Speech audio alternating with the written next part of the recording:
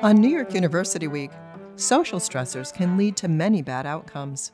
I'm Dr. Lynn Pasquarella, president of the American Association of Colleges and Universities.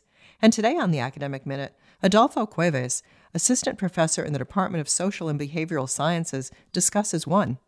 Picture a room full of people and suddenly a lion walks in. In that heart-pounding moment, as your senses sharpen and adrenaline courses through your veins, your body prepares itself for a choice, fight or flight.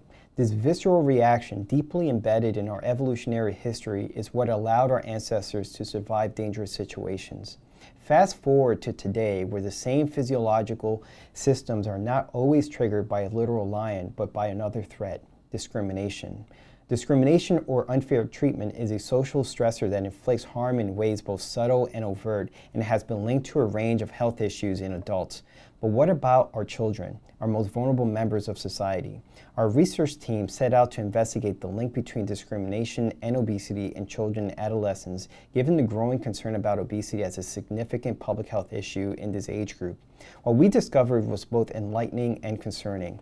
Kids who reported experiencing racial discrimination from teachers, other adults, or peers exhibited higher body mass index and waist circumference 1 year later. Now we find ourselves armed with new questions.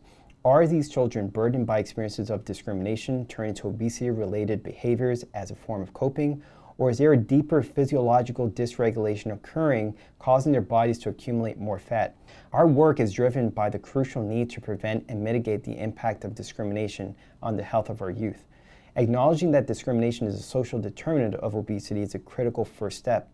And to combat discrimination's impact, we can implement screening for young people reporting racism, assess their mental health, and partner with parents to identify family and community support.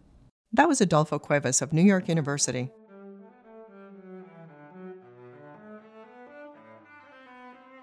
You can find this, other segments, and more information about the professors at academicminute.org.